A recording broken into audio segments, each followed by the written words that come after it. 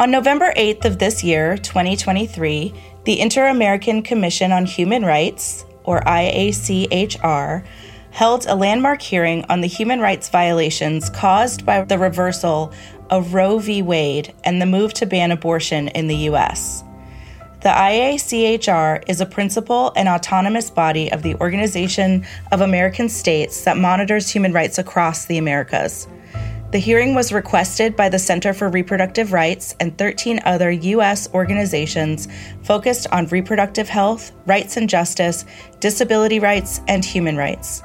My guests today, Karla Torres and Catalina Martinez Corral from the Center for Reproductive Rights, were key organizers of the hearing. Karla Torres has been Senior Human Rights Counsel at the Center for Reproductive Rights since 2017 and is responsible for developing and leading the center's work on assisted reproduction, including IVF, surrogacy, and embryo personhood. She works within the U.S. Human Rights team and collaborates with staff across various departments, including the U.S. Policy and Advocacy and U.S. Litigation teams, as well as the center's global legal program.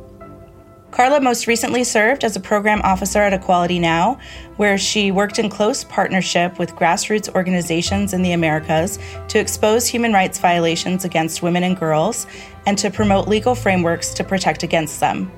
Previously, Karla was the center's Human Rights Fellow from 2013 to 2015, during which time she was instrumental in developing the center's Nuestro Texas campaign. Through this work, she helped to bring international attention to the lack of access to affordable reproductive health services for Latina immigrants in Texas's Rio Grande Valley.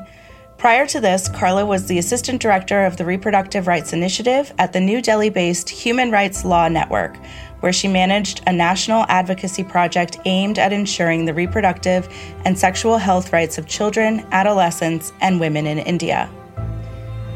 Catalina Martinez Corral is a feminist from Cali, Colombia. She is currently the Vice President for Latin America and the Caribbean at the Center for Reproductive Rights. She is a member of the Causa Justa Movement and one of the plaintiffs in the historic ruling that partially decriminalized abortion in Colombia. She was one of the litigants in the Guzman Albarracin v. Ecuador and Manuela v. El Salvador cases before the Inter-American Court of Human Rights. She is also part of the They Are Girls, Not Mothers movement and was one of the litigants who presented the cases of that campaign before the UN Human Rights Committee. She previously worked at the Inter-American Commission on Human Rights as a human rights specialist.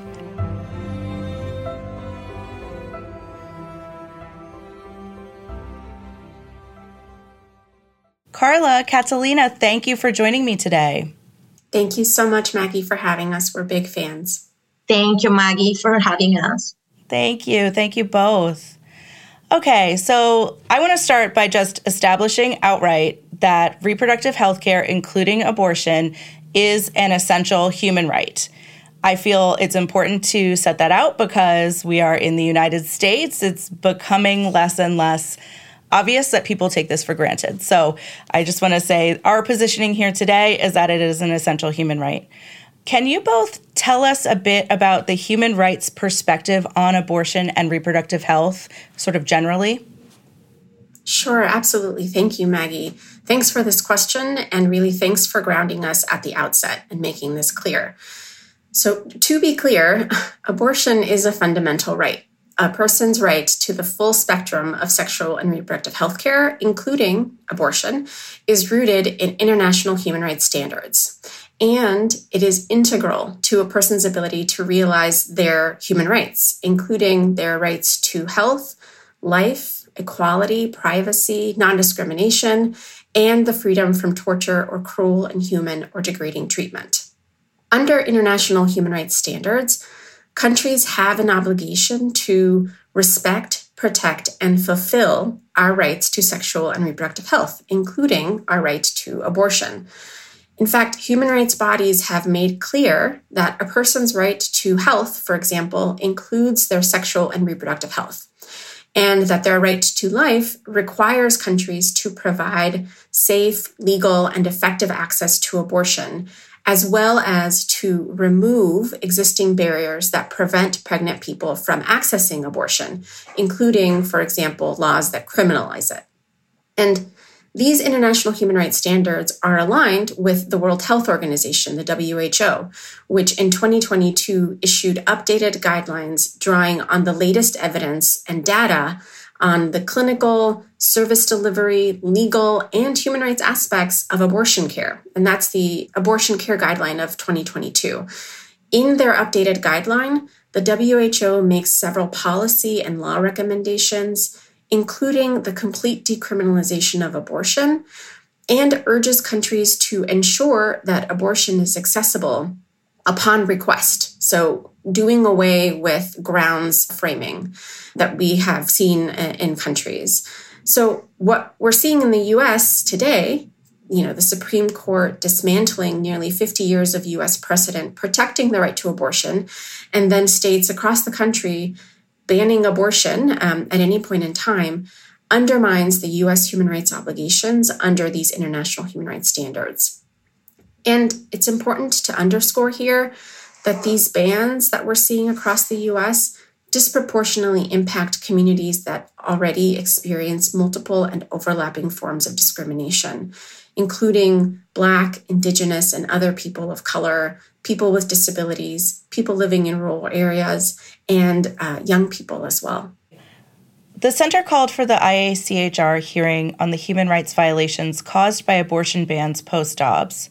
Karla, can you talk about the process of requesting the hearing and why you sought the hearing at the IACHR specifically for this issue? Yes, of course. So you're right. The Center and partners requested a thematic hearing with the Inter-American Commission on Human Rights to highlight how the Dobbs ruling and the abortion bans that we're seeing in the U.S. have led to human rights violations across the country. And our decision was motivated mainly by two considerations. The first is the Inter-American Commission is a critical regional human rights body that considers human rights situations across the hemisphere.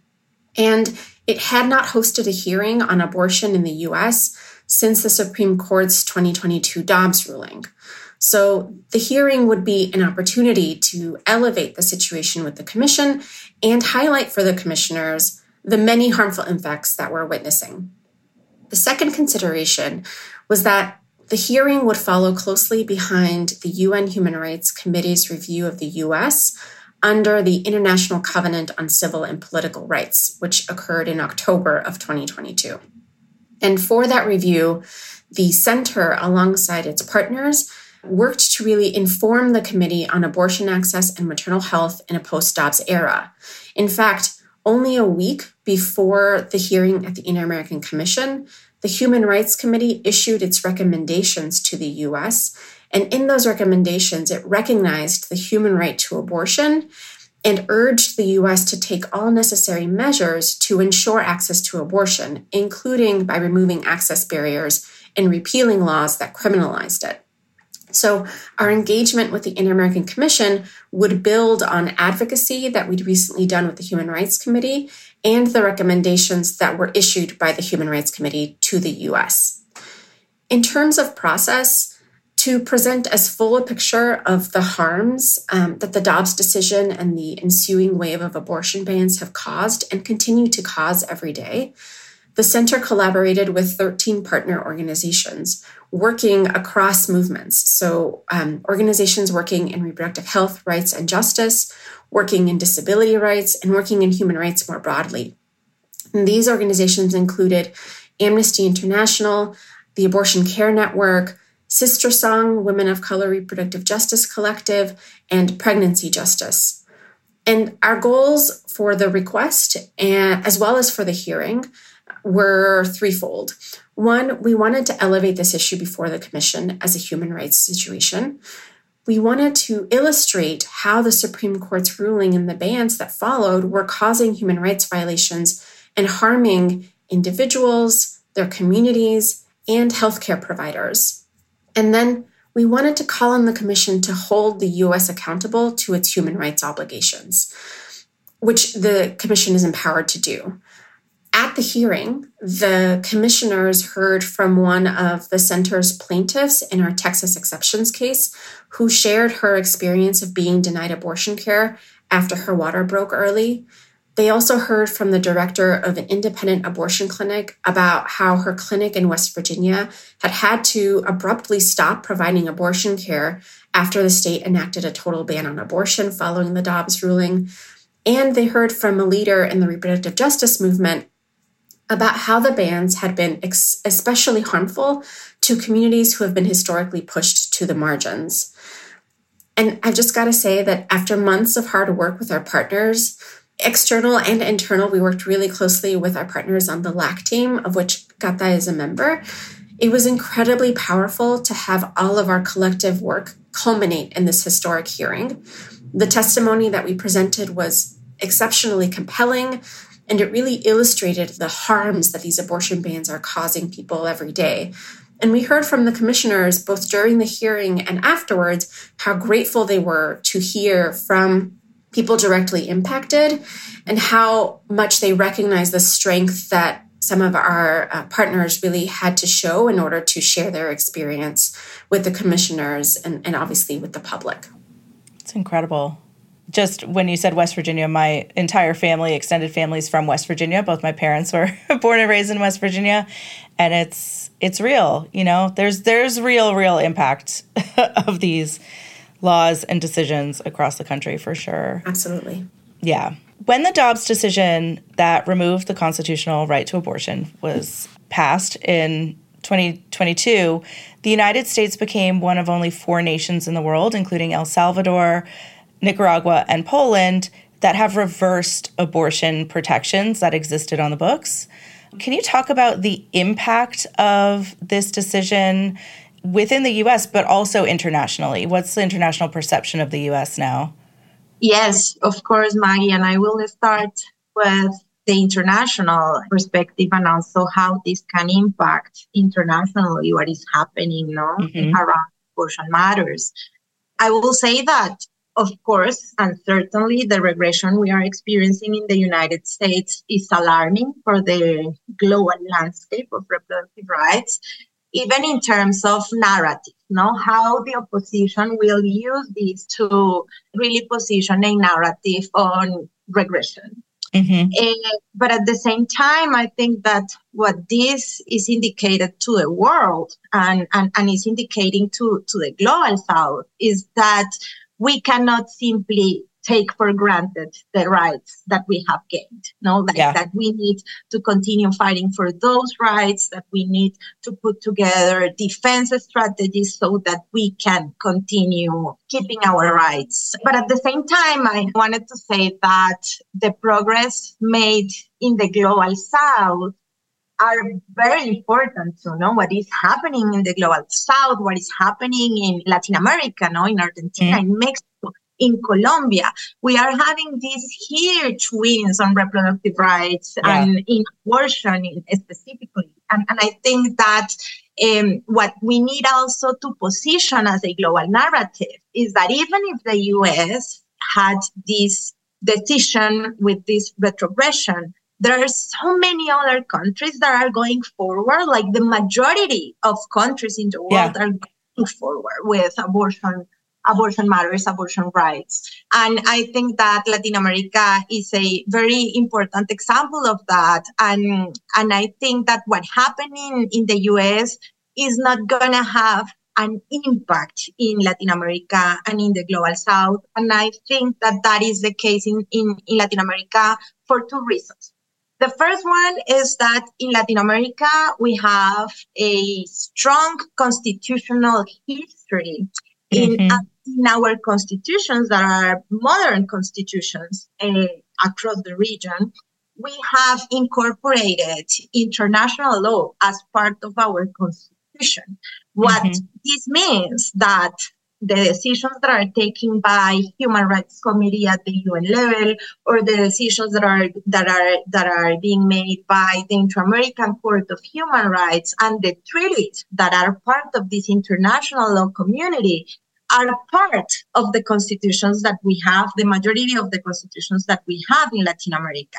which means that all the recognitions that these bodies have made around abortion are binded for us. And you can see that, for example, in the recent decisions that the Constitutional Court made in Colombia around abortion, or the decision that the Supreme Court in Mexico made also to liberalize abortion, where you can see how they are incorporating international and regional decisions to be able to advance the legal framework in Latin America and in these countries. That is the first reason why I think that right now we have a very strong protection that cannot be removed easily, because if you remove that protection, you will face international responsibility.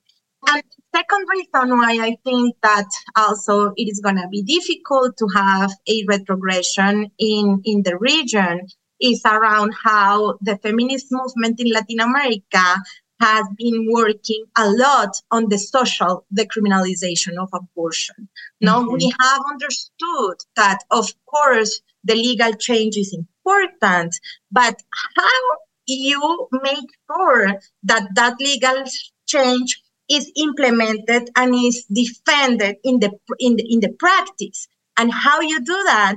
Well, by doing a cultural change in the conversation, getting to people's hearts and minds, like letting them know why this is a matter of rights, why this is a matter of dignity. And I think that the green wave in Latin America is a huge example of that. Now, how women have been taking the streets, are doing communications campaigns, are doing pedagogic visits across the countries, are talking about these in several media outlets, are talking with politicians, are getting to the TV shows that are more recognized in the country. So how we can put this as a matter of this needs to be part of the most essential agenda of a democracy. And I think that's a huge example of that is the Green Wave, and there are a lot of lessons to learn from that work. Yeah. The Green Wave is so inspiring, especially from the U.S. perspective, where we're just watching our reproductive rights across the country just get chipped away, chopped, hacked to pieces, really just sort of removed. And as you're talking, Catalina, about the Green Wave and the really successful multi-pronged strategy that these, grassroots organizations and groups have taken to make headway in their countries, it's just, well, first, it's making me think about the very successful media campaign that anti-abortion activists and politicians in the United States have taken for 40 years, 50 years to get us to where we are now.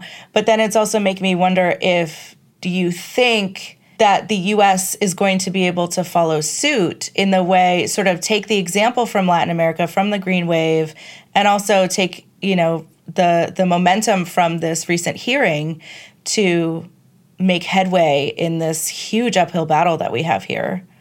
I am sure about that.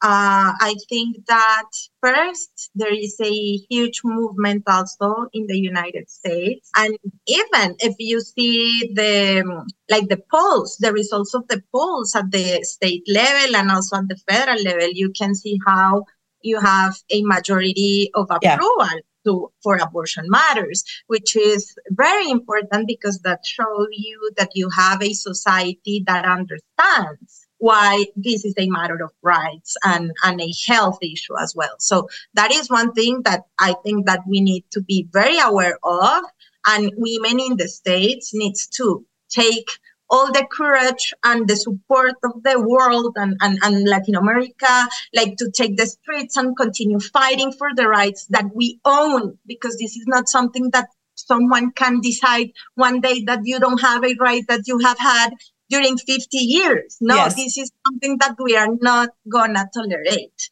And the United States is not alone on this. The world is with you, the feminist movement in Latin America is with our sisters in the U.S. in this fight. So that is the first thing that I wanted to say.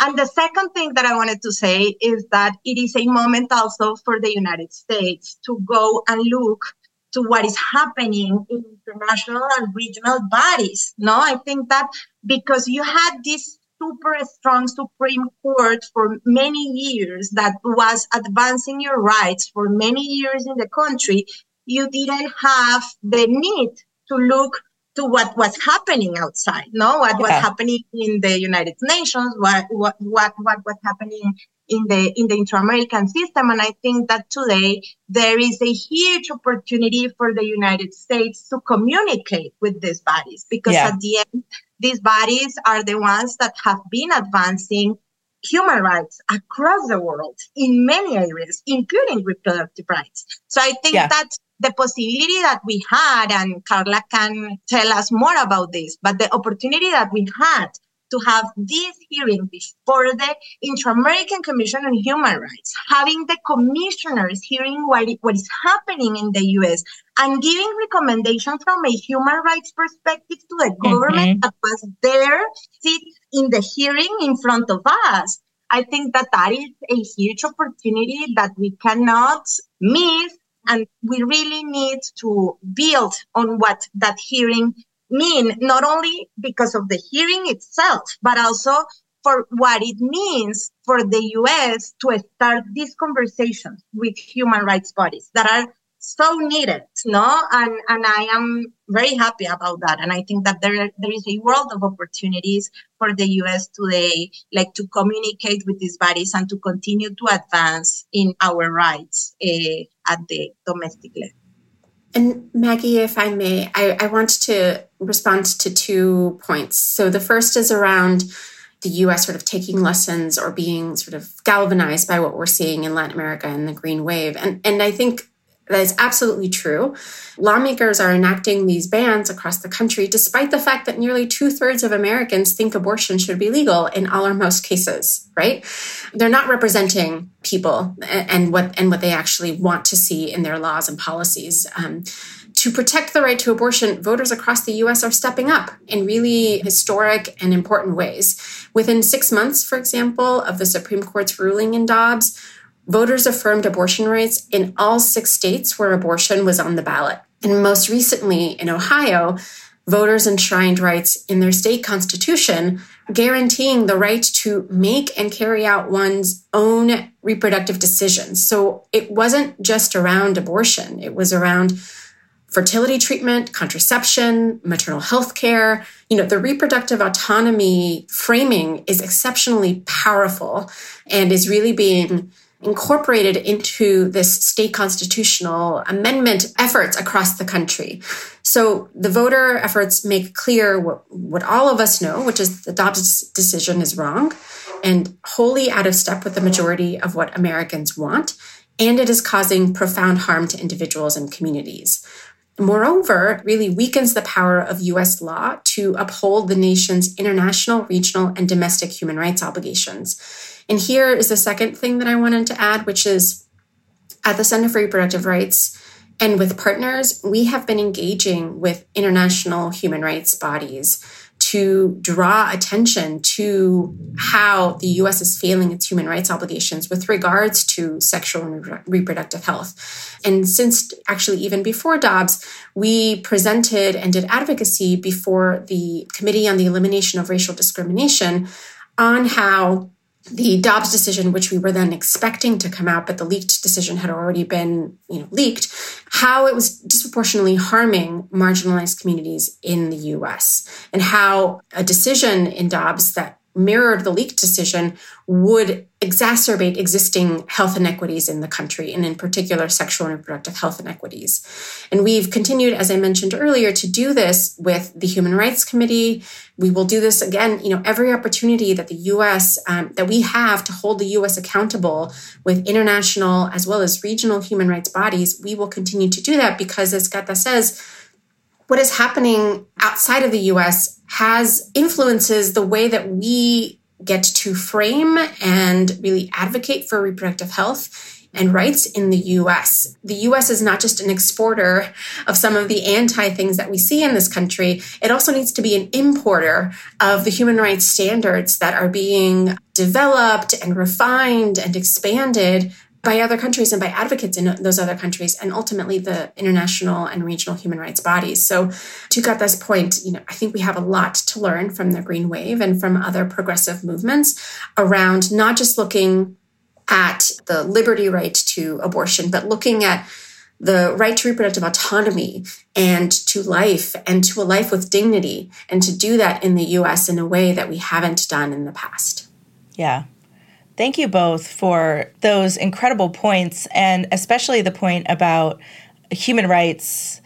It can be a little jarring sometimes for Americans to think about domestic human rights just because we're Americans and arrogant and hubristic, and we're used to historically thinking about human rights in other places. So that's one reason that I find the UN, the High Commission on Human Rights, the IACHR, to be so powerful, because they are powerful international human rights bodies that can turn the spotlight onto the United States. And when they do so, Americans are often like, oh my God, I've taken for granted that all of this is happening, or I haven't been paying attention. And it can be extremely powerful. I remember when the UN, during the protests in Missouri, issued a statement telling people of African descent not to travel to the United States because it was too dangerous. And I just, the reaction to that was, oh my God, how could they possibly say that? Well, we're watching news footage of these crazy protests and police violence constantly. Of course they're going to say something like that, So thank you for this amazing work.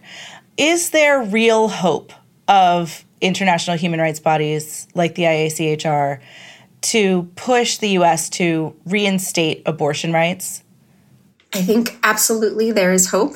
As Katha shared, the impact of the work that we do with international and regional human rights bodies is generally seen over a very long term. It's incremental. Creating international human rights standards that have an impact on legal frameworks and public policies is difficult work that requires persistence, but it ultimately contributes to progress that we're seeing in Latin America and in other parts of the world around abortion specifically.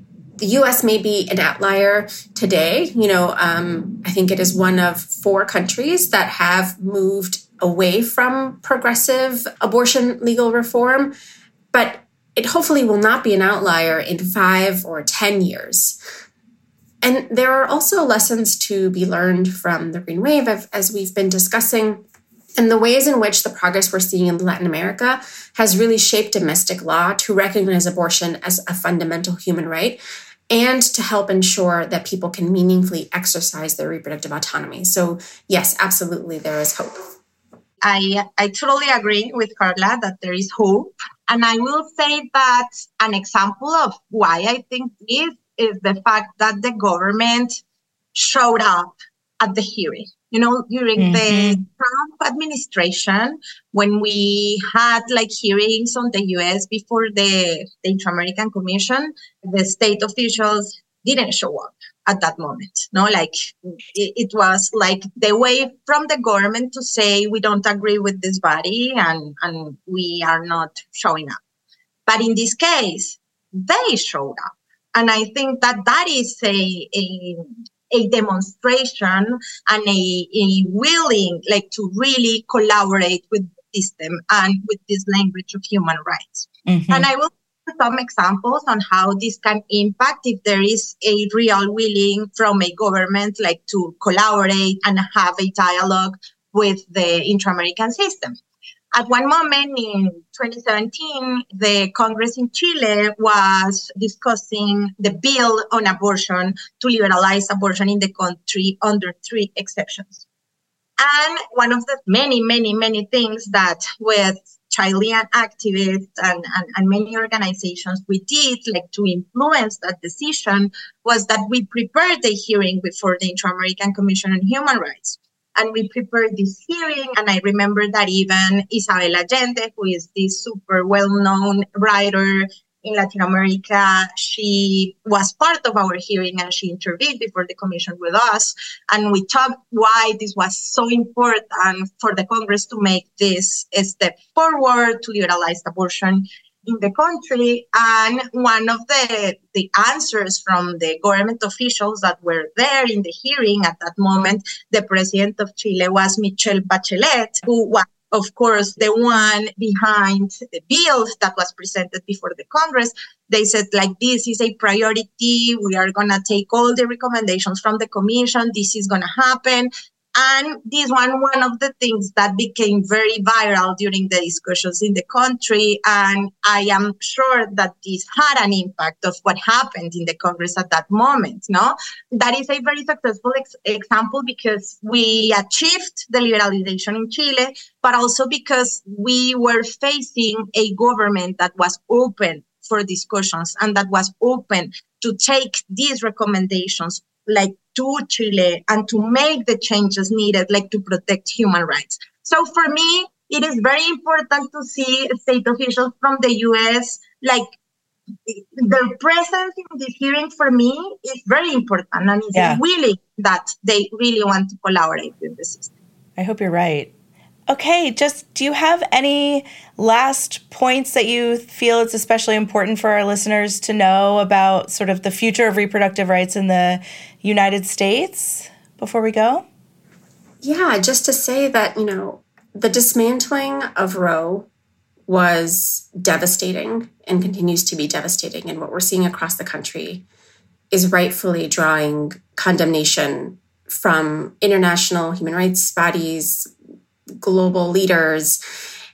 And it is also, I think, opening the eyes of a lot of people in terms of what does it mean when you remove the right of an individual to decide for themselves whether they want to end their pregnancy, whether it is right for their life, for their health, for their families, and hand that over to states. I think that it has been really galvanizing for people and really connected for them the right to abortion, to the right to bodily autonomy, to the right to live a life with dignity. I think all of those things are going to contribute to a growing movement to, as Catalina says, to claim our rights, to not think of them as something that is granted to us, but that it's something that is inalienable to us. The human rights framework is so important and compelling in this and in so many other situations. And I think what we're seeing in the U.S., the backsliding, the retrogression that we're seeing on abortion, and then all of the harms that are befalling people every day across the spectrum of reproductive healthcare, of access to reproductive healthcare services and reproductive healthcare outcomes is, I think, going to really be a motivating factor in people embracing their human rights and really claiming them in a way that we maybe haven't done before. And I'm hopeful that through individual, collective action, advocacy, litigation, we can drive for policies, laws and policies that reflect what we actually want, what the majority of Americans want to see. And whether that's at the state level or at the federal level, but to drive for real change that closes the gap between U.S. law and international human rights standards and really repositions the U.S. as a leader in reproductive health care access and removes us from the very small minority of countries that have retrogressed on abortion, and that we can then join our sisters and partners in Latin America and in other countries and really calling for the decriminalization and the liberalization of abortion access, but also more broadly around reproductive autonomy and reproductive freedom. Yes, and I will only add that we note that to be able to create a change and to be able to overcome this regression in the U.S., this will need a lot of strategies. No, like this is something that you are not going to achieve doing one thing, but this is the fight of many strategies together. Like the hearing before the commission, of course, was one of those strategies. But we also are litigating cases state by state to be able to overcome restrictions.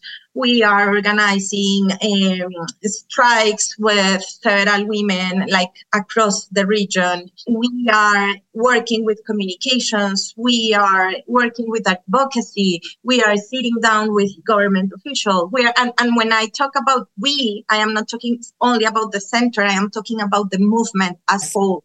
And I think that is a very important message to give. Like, this is something that we can only achieve if we work together as a collective using several strategies. This is a fight that we are giving, and that is the way how we need to give these fights. And I think that if there is something that the states also can learn from what is happening outside, what is happening in the South, for example, in Latin America, is that, like how we can organize ourselves to give these fights for our rights. And sometimes to be able to look outside is important. Like, these are the fights that we have been giving for many years in Latin America, and we are achieving these wins today because we understood that there were things that we needed to learn also from our sisters across the region.